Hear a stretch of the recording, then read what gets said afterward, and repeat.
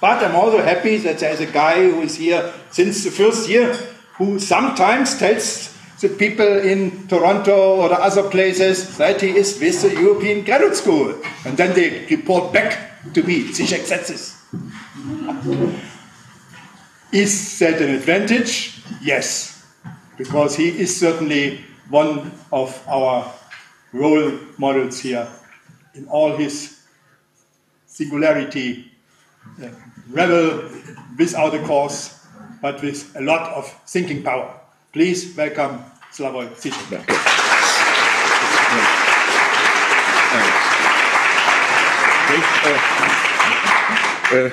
You see, this is maybe the difference between the two of us. You are looking for the man behind the book.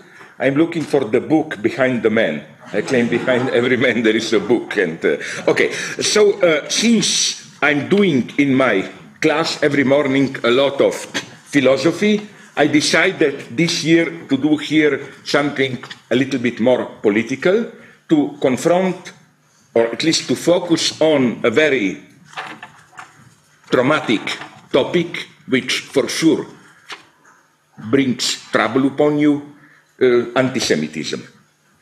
I mean, I think I am fully qualified to do it because I have the honor of having been proclaimed, and that's the catch, for the same text, so that you cannot say I'm cheating, I'm showing for the same text. The same text of mine was attacked in Israel, I think in Jerusalem Post, as the worst anti-Semitic propaganda, and was attacked by Al-Ahram Sunday Supplement as disgusting Zionist propaganda. So I'm on the right way, I think. So let me approach it slowly, systematically. One of the definitions of what Jacques Lacan calls real, le réel, is the point of impossibility within a field of reality. Along the same lines, what for Alain Badiou defines a world, and I think this is crucial when you read him, is not primarily the positive qualities, features of a world, but the way its structure, the structure of a world, relates to its inherent point of impossibility. Sometimes the whole world changes, not because there are some new positive qualities, but because the way this world relates to an impossibility changes. Badiou's classical example, of course, is how classical mathematics dismissed the square root of -1 as an irrelevant externality, as nonsense to be ignored. And incidentally, this is one of the not very glorious moments of Karl Marx. Somebody showed to me the page from his so-called mathematical manuscript where he says square of -1, it's pure nonsense, and so on and so on. While modern mathematics, as we all know, makes this impossible, the calculable, marking it with the letter small I, so-called imaginary number, and then, we know the story, mathematics historically splits, remakes itself by creating constants which occupy these impossible places. So let's be clear. What happens is not that the impossible simply becomes possible. The square of -1 is still an impossible number. You cannot positivize it, but the way the whole system of knowledge relates to this point of impossibility changes. Maybe the same holds for capitalism. The capitalist dynamic of perpetual self-revolutionizing relies on the endless postponing of its point of impossibility, the final crisis, the collapse. I mean, the best formula for this is when John Maynard Keynes was asked, but what about, will your politics work in the long term? He says, in the long term, we are all dead. And the whole point is to postpone it. What is for other, earlier modes of production a dangerous exception is for capitalism normality. Crisis is in capitalism internalized, taken into account as the point of impossibility which pushes the system to continuous activity. Capitalism is structurally always in a crisis. This is why it is expanding all the time. It can only reproduce itself by way of borrowing from the future. So you see the parallel I'm making. It's still an impossibility, but it's made internal to the system, which changes the entire dynamics. And perhaps, that's my global philosophical hypothesis, one should extend this to the very definition of humanity. Maybe what ultimately distinguishes man from other animals are not some primarily, at the most radical level, some positive features, speech, tool-making, reflexive thinking, whatever, but the rise of a new point of impossibility, designated by Freud and Lacan as the impossible, real, ultimate point of reference of desire, and so on and so on.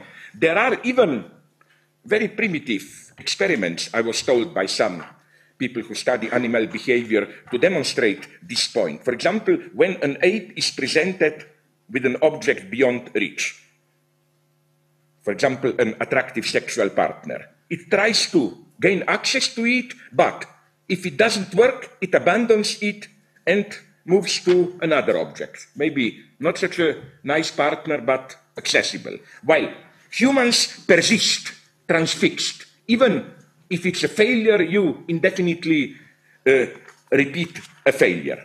And this brings me now to, let's make a step further, to a possible simple definition of what is, within the Freudian edifice, fantasy.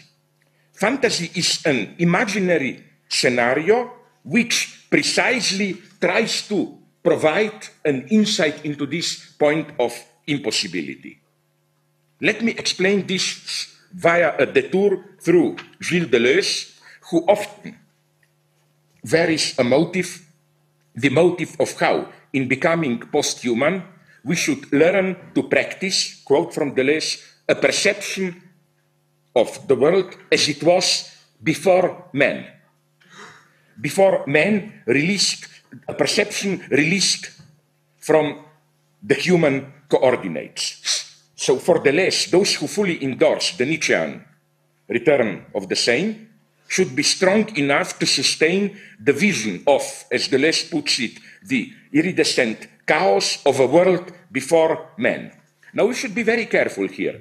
Although Deleuze resorts here openly to Kant's language, talking about the direct access to Ding an sich, to things the way they are in themselves, his point is precisely that one should subtract the opposition between phenomena, the way things appear to us, and things in themselves, from its Kantian functioning, where noumena are transcendent, inaccessible things which forever elude our grasp. What Deleuze refers to as things in themselves is, in a way, even more phenomenal than our shared phenomenal reality. It is, let's call it, an impossible phenomenon. The phenomenon that is excluded from our standard reality. The gap that separates us from noumena is thus primarily not epistemological, but practico-ethical or libidinal. There is no true reality behind or beneath phenomena. Noumena are phenomenal things which are too strong, too intensive for our perceptual apparatus attuned to constituted reality. Imagine, for example, someone being forced to witness a terrifying torture. In a way, the monstrosity of what he or she sees would make this an experience of the noumenal impossible real, which would shatter the coordinates of our common reality. In this sense, for example, if we were to discover some films shot in a concentration camp showing the systematic torture, killing, burning of prisoners, in a way we would have seen too much. We would have entered some kind of prohibited, forbidden, nominal territory. Point between, if I remember it correctly, between Godard and Claude Lanzmann. Godard said he would have used these shots. Claude Lanzmann, precisely the author of Shoah, said, no, if he were to stumble upon such movies, he would have immediately burned them. This is also what makes it so unbearable to witness the last moments of people who know they are shortly going to die and are in this sense already living dead. Again, imagine that we would have discovered among the ruins of the Twin Towers a video camera which somehow survived the crash intact and is full of shots of what went on among the passengers of one of the planes just in those last minutes before they crashed into one of the towers. In all these cases, it is that effectively we would have seen things, as it were, as they are in themselves, outside human coordinates, outside our human reality. Incidentally, my fantasy is that maybe the US authorities have these shots and don't want to show them or whatever. But now, again, my claim is that it is at this level that we should locate the anti-Semitic fantasies. They're precisely providing, of course, within the anti-Semitic ideological space, an insight into this impossible otherness. Why? One of the supreme ironies of the history of anti-Semitism is that Jews can stand, of course, within the anti-Semitic space for both poles of an opposition. They are stigmatized as upper class, rich merchants exploiting us, and low class, filthy. They are perceived as too intellectual, just working all the time, reading books, and too earthly, sexual predators, and so on, as lazy and workaholics. Sometimes they stand for the stubborn attachment to their particular life form, which prevents them from becoming full citizens of the state they live in. Sometimes they stand for a homeless, uprooted, universal cosmopolitanism, indifferent towards all particular life forms. The focus changes with different historical epochs. In the era of the French Revolution, the Jews were sometimes, for example, by the great partisan of the French Revolution among the German idealists, Fichte, they were condemned as too particularist. The reproach was they continued to stick to their identity, rejecting to become abstract citizens of a state like everyone else. In the late 19th century, with the rise of imperialist patriotism, the accusation was turned around.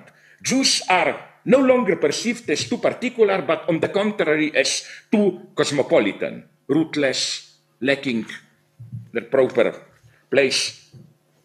The key change in the history of Western anti-Semitism paradoxically occurred with the political emancipation of the Jews, the granting of civil rights to the Jews, which followed the French Revolution. In the early modernity, the pressure on the Jews was to convert to Christianity. And the problem was, can one trust them? From Shakespeare, Merchant of Venice, and so on. It's always this problem. First, let's force them to convert to Christianity, and then, but did they really become Christians, or do they secretly continue to practice their rituals? However, in the later 19th century, a shift occurs which culminates in the Nazi anti-Semitism. Conversion is now out of the question, meaningless. Did you notice this difference? How all of a sudden, after the French Revolution, it's no longer the question of converting the Jews. Hitler never was thinking in these terms, let's convert them. Why? For the Nazis, the guilt of the Jews is directly rooted in their biological constitution. One does not have to prove that they are guilty. They are guilty already by being Jews. Why? The key is provided, I think, by the sudden rise in the Western ideological imaginary of the figure of the wandering eternal Jew in the age of Romanticism. That is to say, precisely when in real life, with the explosion of capitalism, features attributed to Jews expanded into the whole of society, since commodity exchange became hegemonic. It was thus at the very moment when Jews were deprived of their specific properties, which made it easy to distinguish them from the rest of the population, and when the Jewish question was resolved at the political level by the formal emancipation of the Jews, that is to say, by granting Jews the same rights as to all other normal Christian citizens, that their curse was inscribed into their very being. They were no longer ridiculous misers and so on, but demoniac heroes of eternal damnation, haunted by an unspecified, unspeakable guilt, condemned to wander around, longing to find redemption in death. So it was precisely when the specific figure of the Jew disappeared that the absolute Jew emerged. And this transformation conditioned the shift of anti-Semitism from theology to race. Their damnation was their race. They were not guilty for what they did: exploit the Christian, murder their children, rape their women, or ultimately betray and murder Jesus Christ, but for what they were. And, of course, it is this shift which laid the foundations for the Holocaust, for the physical annihilation of the Jews as the only appropriate final solution of their so-called problem. Insofar as Jews were specified by a series of their properties, the goal was to convert them, to turn them into Christians. But from the moment that Jewishness began to concern their very being, only annihilation can solve the so-called Jewish question. However, the true mystery of anti-Semitism is why is it such a constant? Why does it persist through all historical mutations? Things are a little bit as with what Marx says about Homer.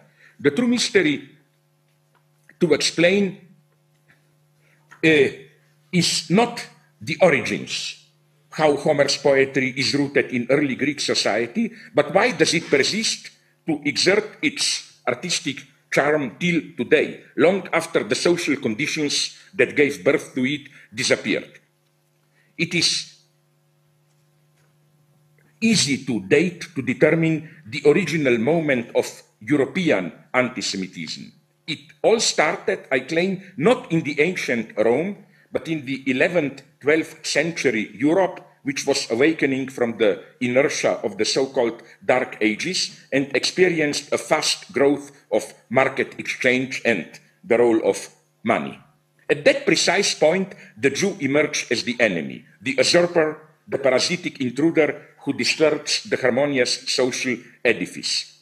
Incidentally, theologically, this moment is also the moment of what Jacques Le Goff called the birth of the Purgatorium. The idea that the choice is not only between heaven and hell. There has to be a third mediating place where one can, as it were, make a deal, pay for one's sins, if they are not too great, with a determined amount of repentance, money, economy again. So where are we today?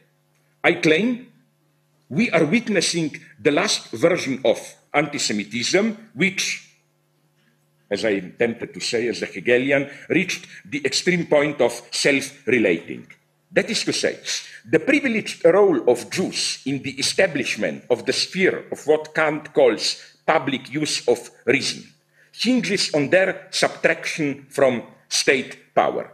This position of the, to use Jacques Rancière's term, part of no part of every organic nation-state community, this, not the abstract universal nature of their monotheism, makes them one of the figures of the immediate embodiment of universality.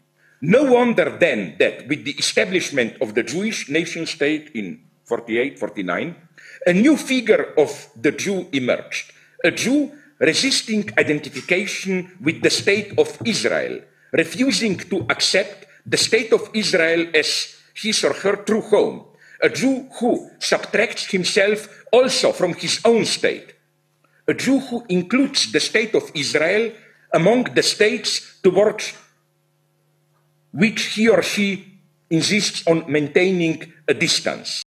And it is this uncanny Jew who is the object of what I think one cannot but designate as, I warn you, this expression brought me a lot of trouble, as Zionist anti-Semitism. The foreign excess disturbing the nation-state community. These Jews, the Jews of the Jews themselves, worthy successors of Spinoza, are today the only Jews who continue to insist on the public use of reason.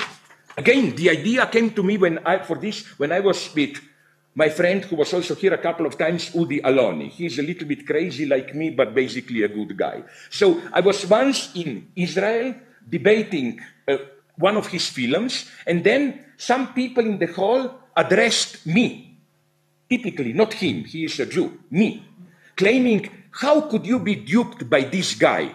Don't you see that he just wants to exploit you? He's just after your money, fame, and so on and so on. So I told them, I got your point. You are telling me he is a dirty Jew or what, basically, no? And then I noticed how Zionists attack those Jews who do not fully identify with their nation state. They use exactly the same apparatus as it was used in the great epoch of the late 19th century anti-Semitism. You cannot trust them. They appear to be one of us, but they are not really one of us, rooted in our community. They are too free-floating, and so on and so on. So, the thesis of Bernard-Henri Lévy, one of the people whom I mentioned, you know, when people ask me, it is well known the time for death penalty, no? And people ask me, how can you be for death penalty? Let's debate it. I said, okay, but first a couple of people has to be shot, then let's debate the abolition, and okay, this guy is among them, no? In his Left in Dark Times, Bernard-Henri Lévy makes one of these pathetic proclamations that the anti-Semitism of the 21st century will be progressive or none.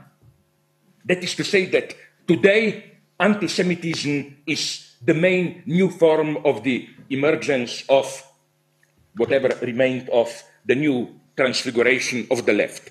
This, of course, implicitly at least refers to another of our best friends, to Jean-Claude Milner's thesis on what he calls the title of one of his books, The Criminal Tendencies of Democratic Europe.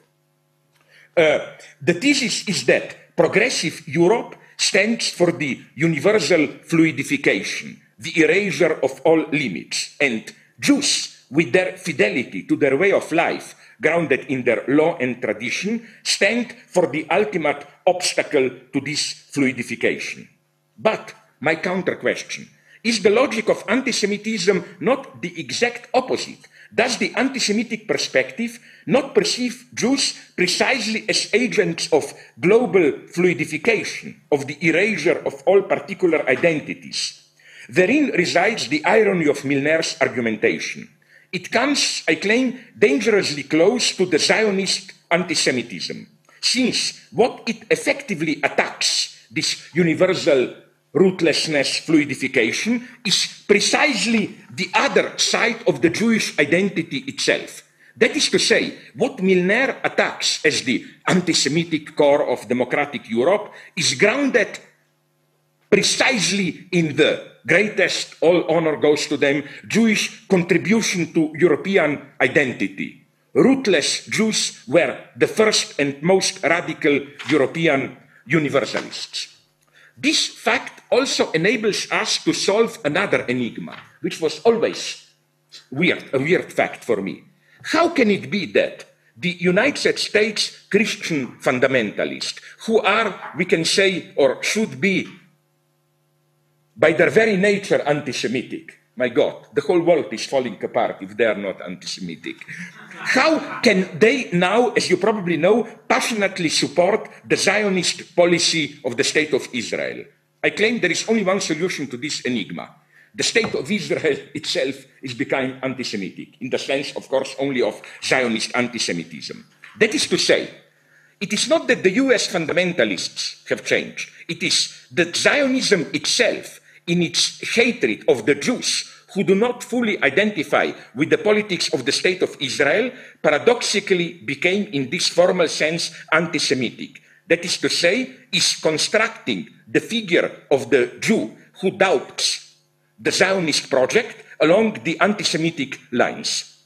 The standard Zionist argument, again, against the critic of the politics of the State of Israel is that, of course, like every other state, the State of Israel can and should be judged and eventually criticized, but that's the usual proviso, isn't it that the critics of Israel often misuse the justified critique of Israeli policy for anti-Semitic purposes? I claim that when the unconditional Christian fundamentalists, supporters of the Israeli politics, reject the leftist critiques of the Israeli politics, is thus their implicit line of argumentation not best rendered by a wonderful caricature, I really admire it, published in July 2008 in the Viennese daily newspaper Die Presse. It shows two stocky, caricature-like, Nazi-looking Austrians. One of them has in his hands a newspaper and comments to his friend. Here you can see again how a totally justified anti-Semitism is misused for a cheap critique of Israel. That's how they function. Okay, so why? What's the logic behind of this? Why this ambiguous renaissance of anti-Semitism, even in the guise of Zionist anti-Semitism? Here, please allow me a little bit of a theory now. I claim that in our allegedly post-ideological era, ideology functions more and more in a fetishist mode, as opposed to the traditional symptomal mode. In the symptomal mode, the ideological lie which structures our perception of reality is threatened by symptoms as returns of the repressed, cracks in the fabric of the ideological lie, while fetish is effectively a kind of inversion of the symptom. That is to say, symptom is the exception which disturbs the surface of the false appearance of a lie, the point at which the repressed other seen intrudes, while fetish is the embodiment of the lie which enables us to sustain the unbearable truth. What do I mean by this? Let me take a case of a death of a beloved person. If my reaction is a symptomal one, I repress this death. I try not to think about it. I throw myself in activity, in traveling, in other love liaisons. But the repressed trauma returns in symptoms. Whatever I do, I'm somehow reminded of it. I cannot really avoid it. Like I already mentioned this in my class, like that, I like it. Totally a ridiculous joke, of an adolescent who is traumatized by sexuality, so he tries to avoid it and escapes into mathematics. But whatever he does there, it's that. Like, all of a sudden, he has a task, how much energy is released when the two bodies hit each other, or how much do you need to fill such a tube volume, and so on, and you cannot escape it. Okay, but in the case of a fetish, on the contrary, I rationally fully accept the death of a beloved person. And yet I cling to the fetish, to some feature that embodies for me the disavowal of this death. In this sense, a fetish can play a very constructive role of allowing us to cope with the harsh reality. Fetishists are not dreamers lost in their private world. They are very realist. They are able to accept the way things are in this brutal, realistic, cynical way, since they have a fetish to which they can cling in order to suspend the full impact of reality. Here is a story I often repeat. I know of a case that I know of a husband whose young, beautiful wife died of breast cancer. He survived her death without big problems. He was able to talk about her painful dying to his friends without stress. His friends wondered how this was possible. Did he really love her at all? Was he secretly even glad that she died? Then they got the clue. While talking about her, he always held a hamster, his dead wife's favorite pet object, gently playing with it. This hamster was his fetish, a living disavowal of her death, enabling him to rationally accept that she is dead, while suspending what Lévi-Strauss called efficacité symbolique, the symbolic efficiency of this fact. The proof, a year after his wife's death, the hamster also died, and the effect of this second death was devastating. The widowed husband immediately suffered a total breakdown, had to be hospitalized after repeated suicide attempts. In this precise sense, money is also for Marx a fetish. I pretend to be a rational, utilitarian subject, well aware how things truly stand, but I embody my disavowed belief in the money fetish. So when we are bombarded by claims that in our post-ideological, cynical era, nobody believes in the proclaimed ideals, or when we encounter a person who claims he is cured of any beliefs, he accepts reality the way it really is. He said usually it's all about pleasure, money, I don't have any illusions. You should always ask the question, okay, but where is your hamster? That is to say, where is the fetish which enables you to pretend to accept reality the way it is? I claim that what I ironically refer to as Western Buddhism, this popularized version of transcendental meditation, Oriental spirituality, is such a fetish. It enables you to fully participate in the capitalist game while sustaining the perception that you are not really in it, that you are well aware how worthless the spectacle is. What really matters is the piece of your inner self to which you can always withdraw, and so on and so on. Now let me go a couple of steps, make a couple of steps further. Of course, one should note that fetish can function in two opposite ways. Either its role remains unconscious, as in the case of the unfortunate husband who was unaware of the fetish role of the hamster, or you think that fetish is that which really matters, as is the case of the Western Buddhist, unaware that the truth of his existence is the social involvement, which he tends to dismiss as, oh, it's only a social game, and so on and so on. But even more important is to introduce another distinction between two different modes of fetishism. First, we have what I described now, this, let's call it permissive, cynical fetishism.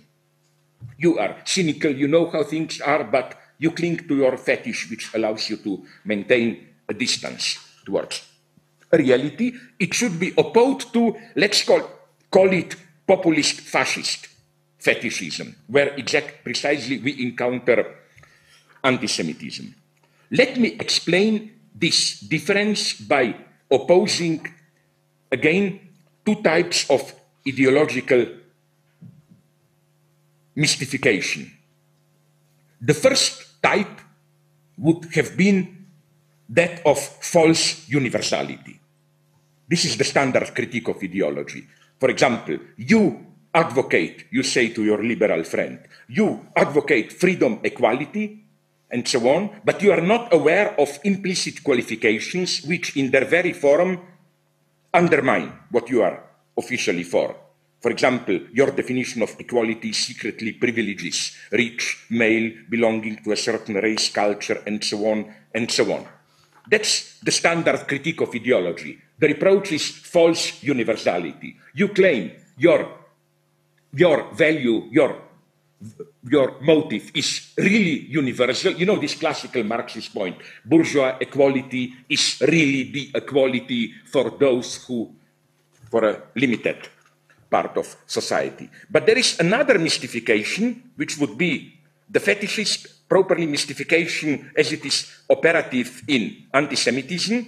This mystification proceeds in a different way. It concerns the false identification of the antagonism and of the enemy. As we all know, class struggle or another social antagonism is displaced onto the struggle against the Jews, so that the popular rage at being exploited is redirected from capitalist relations as such to the Jewish plot. So, to put it in very naive terms, in the first case, the liberal guy who argues for universal freedom, equality, and so on, you can say when the subject says freedom and equality, he really means only freedom of trade, equality in front of the law, and so on and so on. In the second case, fascist anti-Semitism, you can say when the subject says Jews are the cause of our misery, he really means big capital is the cause of our misery. But the asymmetry is clear. to put it again in naive terms, in the first case, I use these terms with all qualifications, very naively, of course. The good explicit content, freedom, equality, covers up the bad implicit content, class and other privileges and exclusions. We don't reproach a liberal for being for equality. We reproach him that the way his notion of equality is secretly qualified makes it inconsistent with itself. But in the second case, the bad explicit content, anti-Semitism, covers up the good implicit content, hatred of exploitation, and so on and so on. So you notice, I know this is very naive, but I think there is something to it. Like in the first case, the good cover, explicit, has a bad secret behind. Here it's as if the cover is bad, hatred of the Jews, and so on, but allegedly there is a good content behind. Like, as we usually say, workers have the right to be furious at exploitation. They just direct it at the wrong target. So, as we can clearly see, the inner structure of these two mystifications is again that of the couple symptom fetish. The implicit limitations are the symptoms of liberal egalitarianism, singular returns of the repressed truth, while Jew is the fetish of anti-Semitic fascists. As it were, you know how Freud defines the fetish. The last thing you see before you see that woman doesn't have a penis. Here, the Jew would have been the last thing you see before confronting, let's say, class struggle openly. This asymmetry has crucial consequences for the critical process of demystification. Apropos liberal egalitarianism, the interpretive demystification is relatively easy, since you can directly mobilize the tension between form and content. You argue with a liberal Democrat, listen, but don't you see that your notion of equality is really secretly qualified? And to be consequent, your liberal friend, maybe, will have to admit that the content of his ideological premises effectively belies its form. And then he can do one of the two things. Either move a little bit towards, he can then, he has many options in the space of what Badiou yesterday so nicely defined as this space of paraconsistency and so on. He can say, yes, in principle, in the long term, but we have to be realists. If we do it immediately, we will ruin it. Or he can adopt a pure cynical position. He can say, listen, this is an illusion, equality, but for society to function, we need these illusions, whatever. But what I'm arguing is that in the case of Jew as the fascist fetish, paradoxically, the interpretive demystification is much more difficult. This confirms also the clinical insight, incidentally, that a fetishist, it is almost impossible through interpretation to undermine a fetishist. You can have not always some success by interpreting hysterical, neurotic symptoms. Their interpretation can work, not with a fetish. In practical political terms, the conclusion is pretty sad. It is that it is very difficult to enlighten an exploited worker who blames Jews for his misery. You know, explaining to him, like, can't you see how Jew is the wrong enemy? How your true enemy is the ruling class? And how his anti-Semitism is just a manipulation by the ruling class so that they are free to not attack by the workers, free to exploit them, and so on and so on. And this is even up to a point, as far as I was able to establish, empirically true. While many communists joined Nazis in Germany in the late 20s and 1930s, and so on, the opposite process is very rare. So you see my point. Although it may seem to be much easier to say to an anti-Semitic worker, but can't you see, you are duped, the real enemy is elsewhere, this process is de facto a very difficult one. So again, today's hegemonic ideological scene is split between two modes of fetishism. cynical and fundamentalist. While the fundamentalist directly ignores or at least mistrusts argumentation, blindly clinging to his fetish, the cynic pretends to accept argumentation but ignores its symbolic efficiency. In other words, while the fundamentalist not so much believes as directly knows the truth embodied in his fetish, the cynic practices the logic of disavowal. Je sais bien, mais quand même. I know very well, but. With regard to today's situation of ideological struggle, this means that one should at least view with profound suspicion those leftists who argue that the so-called, I will tell you immediately the other side of the story, that the so-called Muslim fundamentalist populist movements are basically ours, emancipatory anti-imperialist movements, and that the fact that they sometimes formulate their program in, if not anti-Semitic, at least anti-European Enlightenment, anti-universalist terms, is just a confusion that results from their being caught in the immediacy of their struggle. Like when they say, that's how some French Arab were telling me, you should always bear in mind that when they attack the Jews, what they really mean is just that they are against Zionist colonialism. I think that we should resist this logic, because once we accept it, we make the first step on the path at the end of which is the quite logical conclusion that since Hitler also really meant capitalists when he spoke of Jews, he should be ultimately our ally in the global anti-imperialist struggle with the Anglo-American empire as the principal enemy. And this line of reasoning is not just a funny rhetorical exercise. Do you know that the Nazis effectively did promote anti-colonialist struggle in Arab country, in India, and so on and so on? So what makes the unique figure of Jacques Vergès, the French lawyer, a universal phenomenon is that I claim he embodies precisely this option of solidarity between fascism and anti-colonialism. But, as I already said, this is one side of the story, this unconditional rejection of any anti-Semitism. The other side of the story, which is crucial, I'll give you one version of it. You remember how when in the spring of this year, Taliban took over the Swat Valley in the north of Pakistan, the usual reports are, oh my God, fundamentalists won, crazy, and so on and so on. Of all the media that I know, only, you see how sometimes truth emerges where you wouldn't expect it, only one short article in New York Times, which just then disappeared. Nobody, as far as I know, reacted to it, hinted at the other dimension. It made it clear how, I quote New York Times, how a class revolt that exploits profound fissures between a small group of wealthy landlords and their landless tenants is what was going on there. Now I quote not the Palestinian terrorist propaganda, I quote New York Times.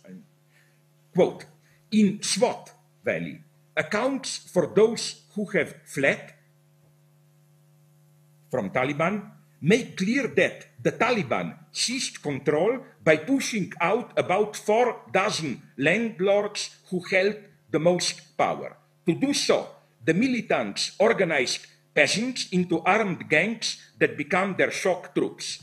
The Taliban's ability to exploit class divisions adds a new dimension to the insurgency, and it's raising alarm about the risks to Pakistan, which remains largely feudal. And then they quote one advisor to Obama who said, the people of Pakistan are psychologically ready for a revolution. Sunni militancy is taking advantage of deep class divisions that have long festered in Pakistan. The militants, for their part, are promising more than just prescriptions on music and schooling. They are promising justice. End of quote. Now, you notice the ideological bias of this New York Times article.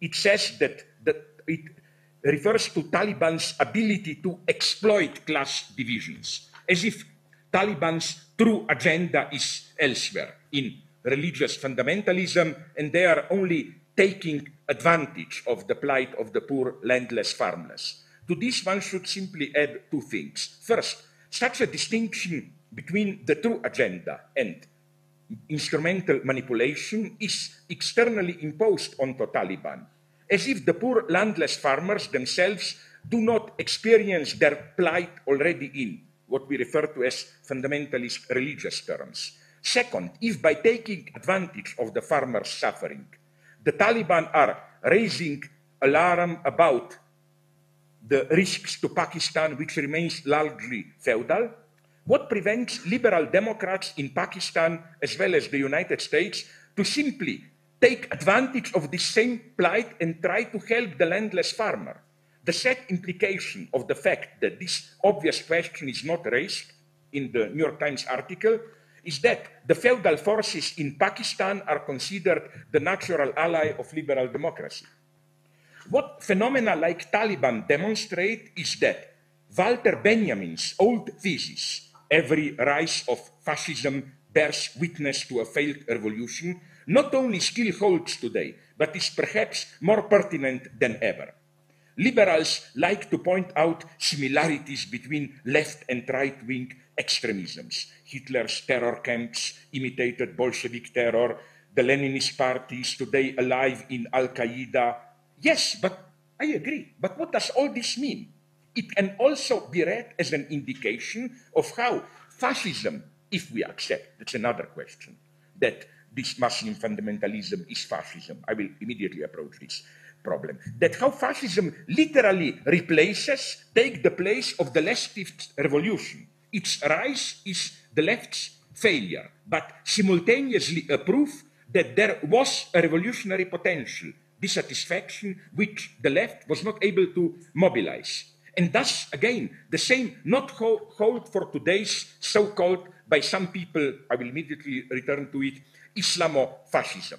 Is the rise of radical Islamism not strictly correlative to the disappearance of the secular left in Muslim countries?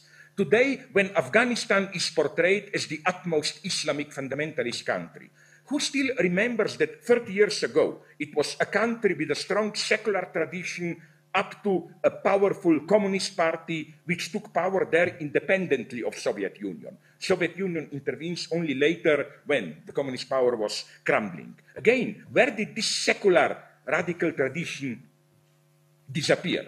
It transformed itself, of course, into so-called Islamic fundamentalism. The same goes for United States. I hope you read the wonderful, popular, it's not big theory, book by Thomas Frank called What Happened in Kansas. Kansas is the US homegrown version of Afghanistan. The very state which till 1970s was the bedrock of radical leftist populism.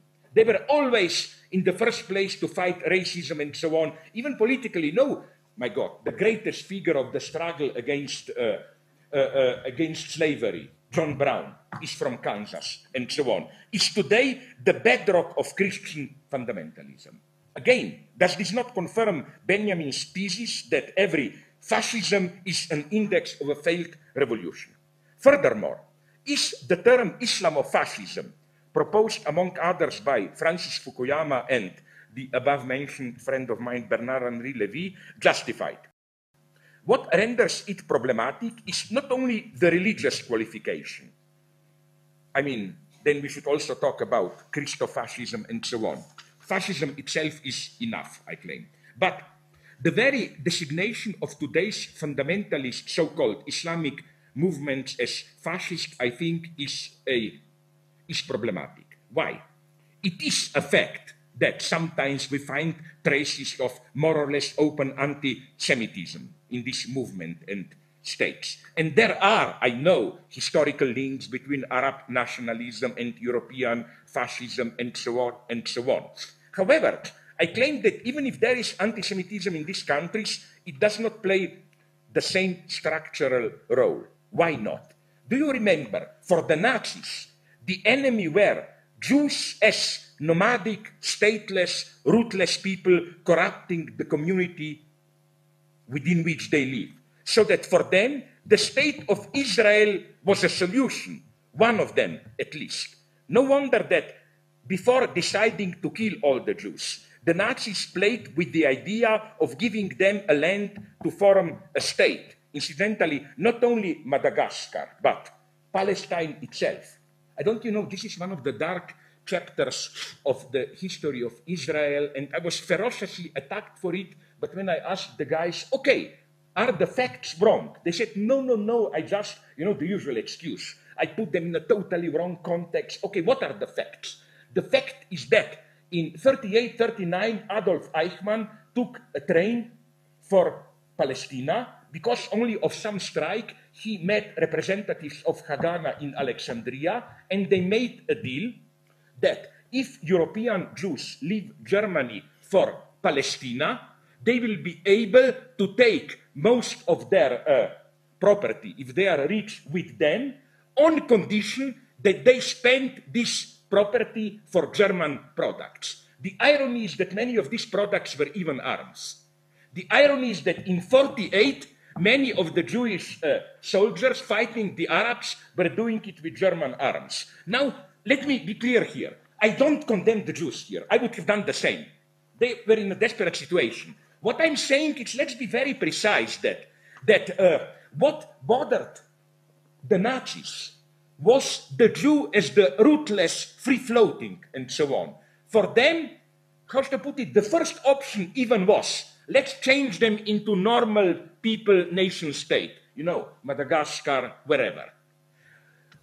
Today with Arabs, it's exactly the same. And I can tell you, okay, not first hand, but second hand, from my friends who, not only from my friends who visited, for example, Iran, which is supposed to be the bad guy. They are doing the bomb to bomb Israel and so on. What bothers them is precisely the opposite. It's the state of Israel. They have no problem with what was the horror for the Nazis, free-floating Jews. The proof is, again, I try to be here honest so that you will not accuse me that I'm spreading some secretly anti-Semitic whatever propaganda. My source here is, again, good old liberal pro-Israel New York Times, where they had a report on Ahmadinejad confirming that because, for very specific reason, because as you probably know, Iran recognizes the other two religions of the book also as legitimate. That there are no anti-Semitic pogroms. You can live totally normally as a Jew, more or less. But yes, simply, it's not a problem. So again, you see this radical opposition. It's totally different figure of a Jew which bothers them. So let me go further. And the truly provocative thing comes in 10 minutes at the end. Have patience. We all know the anti-communist characterization of Marxism as the Islam of 20th century, secularizing Islam's abstract fanaticism. Jean-Pierre Taguieff, the liberal historian of anti-Semitism, turned this characterization around.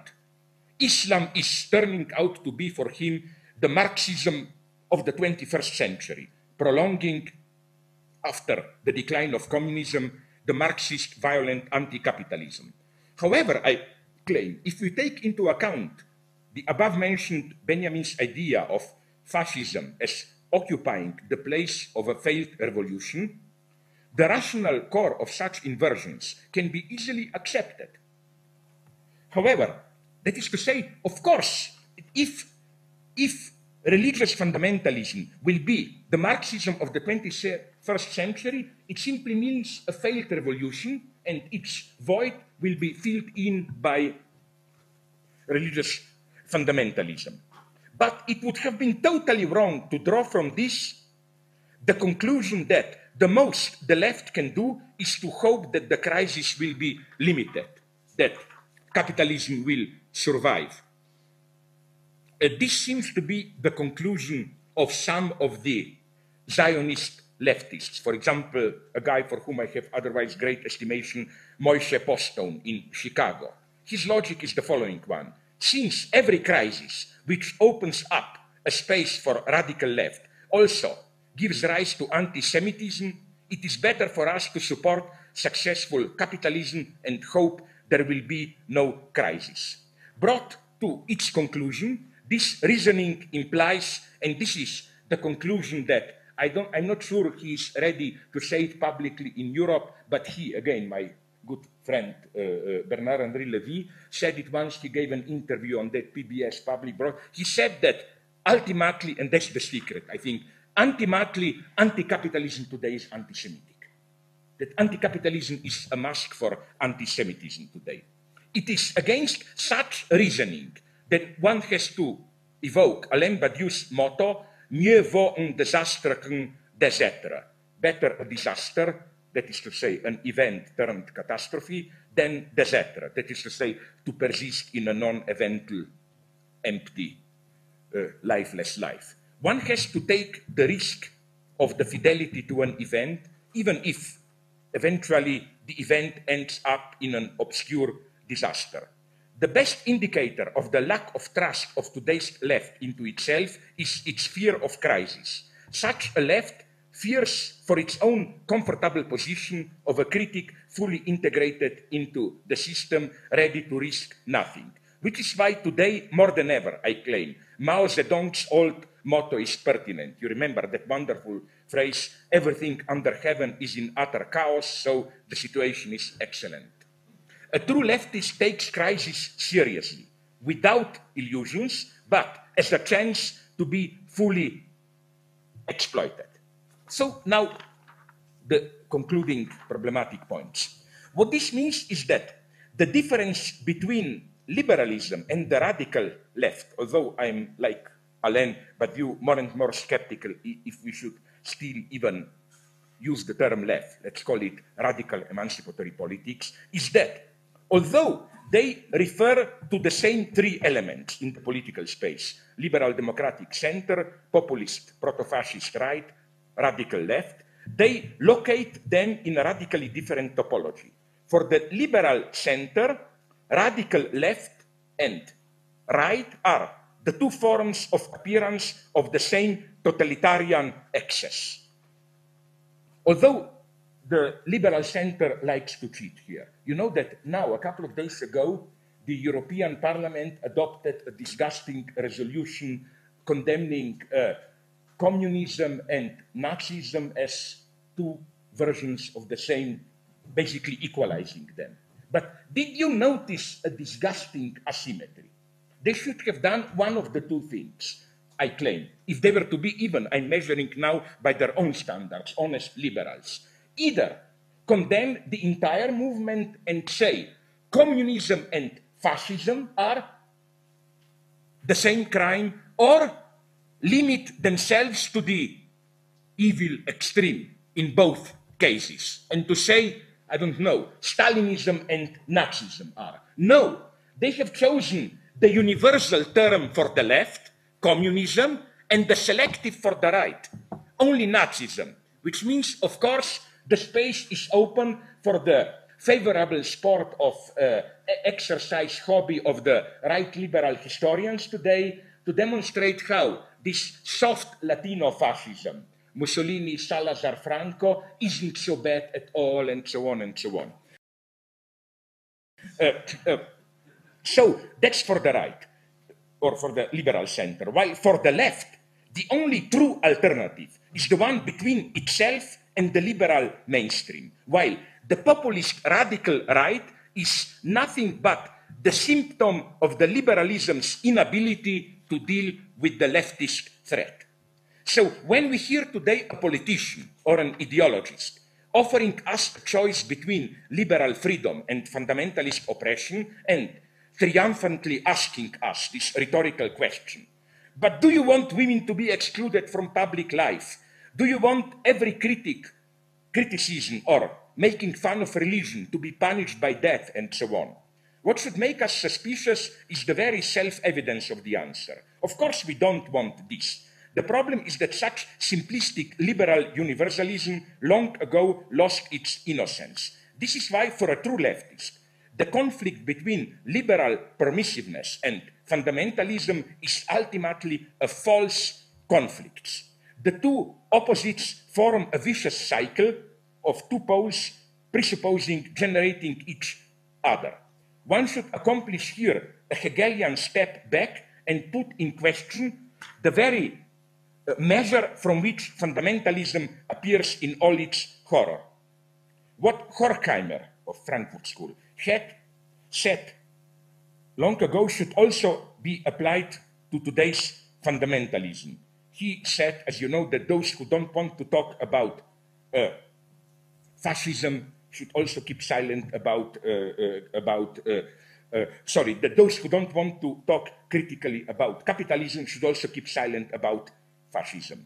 We should repeat this today. Those who do not want to talk critically about liberal democracy and its noble principles should also keep quiet about religious fundamentalism. How then? So this is my point. And now just, if you permit me a provocative conclusion, my point is that the ABC, and this is connected to what Badiou was developing yesterday as this para-consistency and so on, that we are caught in a certain antagonism that imposes itself as the principal antagonism today, the Free West against fundamentalism.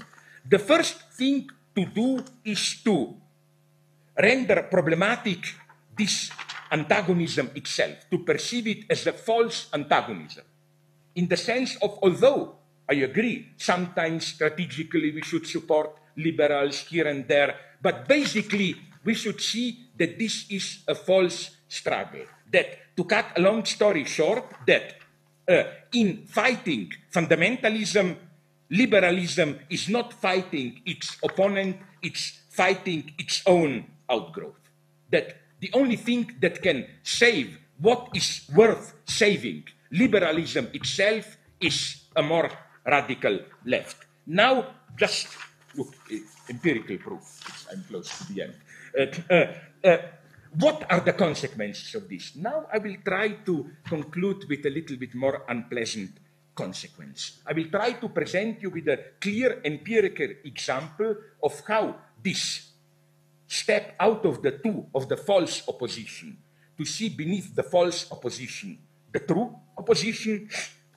Let me begin with, you will think it has nothing to do with what I was talking. It is directly linked. Do you know what is the third wave? No, nothing to do with those futurists. We are entering a new era. It's not 2012, we will all die, but humanity will be reborn. No, it is the social experiment made by a history teacher called Ron Jones at Caberly High School in Palo Alto, California in 1967. Is this standard liberal experiment? And again, this was a triumph. He wrote later a book. Then it was made a TV movie. It was even recently, I think, made a version in Germany here. I radically disagree with this experiment. Why? What did he do? In order to explain to his students how the German populace could claim ignorance of the Holocaust, this eternal question, how could big, good Germans do what they did? Jones started in his class a movement, he called it the Third Way, and convinced his students that the movement is meant to eliminate democracy. He emphasized this main point of the movement in its motto: strength through discipline, strength through community, strength through action, strength through pride. On the fourth day, however, Jones decided to terminate the experiment, which was slipping out of his control. He discovered that students became increasingly involved in the project, and their discipline and loyalty were becoming breathtaking. Like, some of them even denounced to Jones their peers whom they suspected of not really believing in the projects, and so on and so on. So Jones ordered students on the fourth day to attend a rally at noon next day, where instead of a televised address of their leader, the students were confronted by an empty screen, and then, after a couple of minutes of waiting, Jones announced that they have been part of an experiment in fascism, and that they all willingly created a sense of discipline superiority which German citizens displayed in the period of Nazi Germany. I think this is a liberal fake, a false, lying experiment. Why?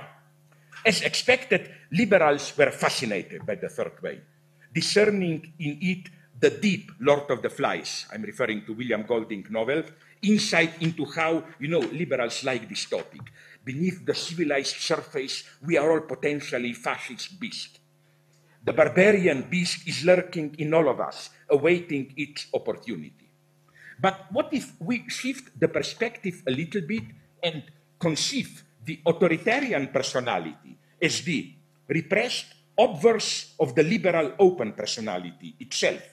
I want to refer here to the well-known legendary study by Adorno and others, you may have heard about it, on so-called authoritarian personality. The features of authoritarian personality, which Adorno tried to then identify through sociological investigations and so on, are clearly opposed to the standard figure of open democratic personality. Adorno simply thought, what is democratic personality? Open to debate, okay, so the other is dogmatic, tolerant, intolerant, and so on and so on.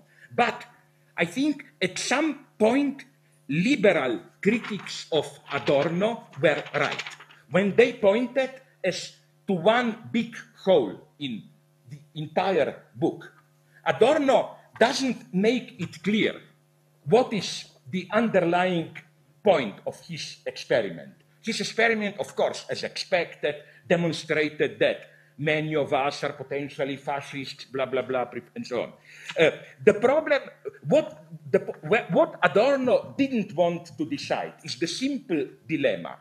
Are we dealing, when we talk about these two types of personality, let's call it authoritarian personality and whatever you want to call the opposite, open democratic personality, are these simply to be opposed as good versus bad, so we simply should fight against one, support the other, or is the bad one the symptom of the good one? So that the solution is not simply fight the bad one for the good one, but determine, analyze how the good one itself, through its inconsistency, generates the bad one. To put it bluntly, how authoritarian personality is the outcome of the very liberal universe. It's typical that Habermas makes this step.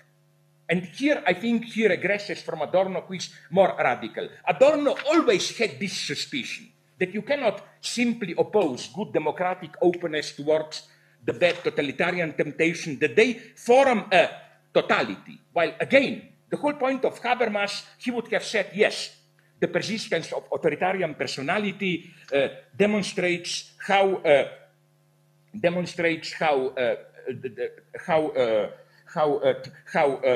the democratic process is an unfinished project. We should fight more and more for liberal democracy, tolerance, and so on and so on. But again, I think that the reluctance of Adorno to do this, he did not, that's his greatness, that he did not want to make this step and to say, obviously, if authoritarian personality is bad, then its opposite must be good. And this brings us to what I think is false in this liberal enthusiasm for the third wave phenomenon. Its function is to assert the struggle of liberal openness against totalitarian closure as our fundamental struggle, and thus to obliterate their mutual complicity. That is to say, the fact that totalitarianism, so-called, is the return of the repressed of liberalism itself. This obliteration also enables us to condense fascism and communism into one and the same anti-liberal totalitarian figure, and thus to block the search for a third option, not third in the compromise sense, but for the true alternative. Let's call it naively a personality structure of a subject engaged in a radical emancipatory struggle. A subject who is not a liberal tolerant subject, but also definitely not a fascist authoritarian personality. A subject who, and now comes my maybe provocation, but you are used from everything from me. Nothing provokes people today. My temptation was this one.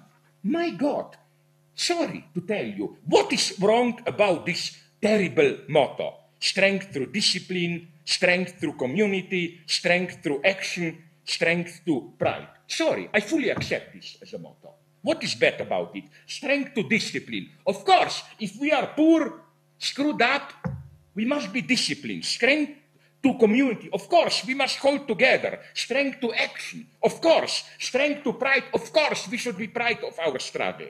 We can do this and yet remain engaged in a radical egalitarian emancipatory struggle. What a liberal can do apropos such a subject is either dismiss it as another version of the authoritarian personality, or, this is the game they like to play, liberal critics, to claim that there is contradiction in the left, that while their task is egalitarian, the very mode they approach it is authoritarian. In both cases, the specificity of the subject of, let's call it, radical emancipatory struggle is invisible. Here, I would like to conclude with a quote from Badiou, where he makes the same point. Namely, the idea is that in today's era of hedonist permissivity as the ruling ideology, I think the time is coming for the left to reappropriate discipline, the spirit of sacrifice, and so on. There is nothing inherently fascist about these values. Or, a quote from Badiou, this is the secret Badiou, it's a little bit too radical for his public image. He said this in an interview in LA, but I'm the evil guy. This is, everything is in my black book.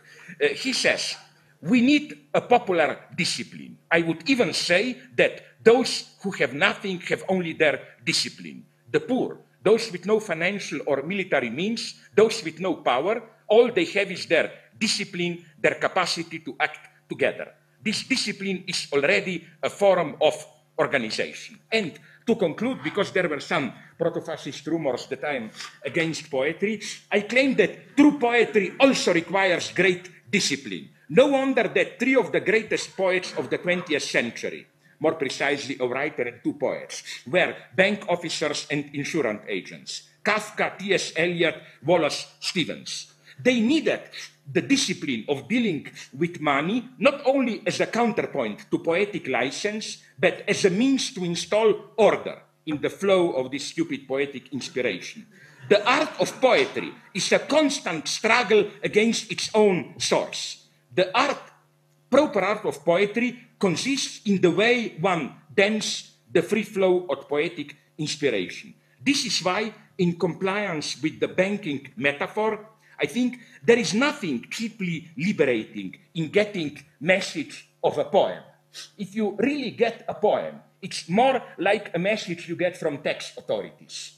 You know, oh, you have to pay this, that, and so on and so on. Why? It hurts. Because poetry is truth, and truth hurts. Thank you very much.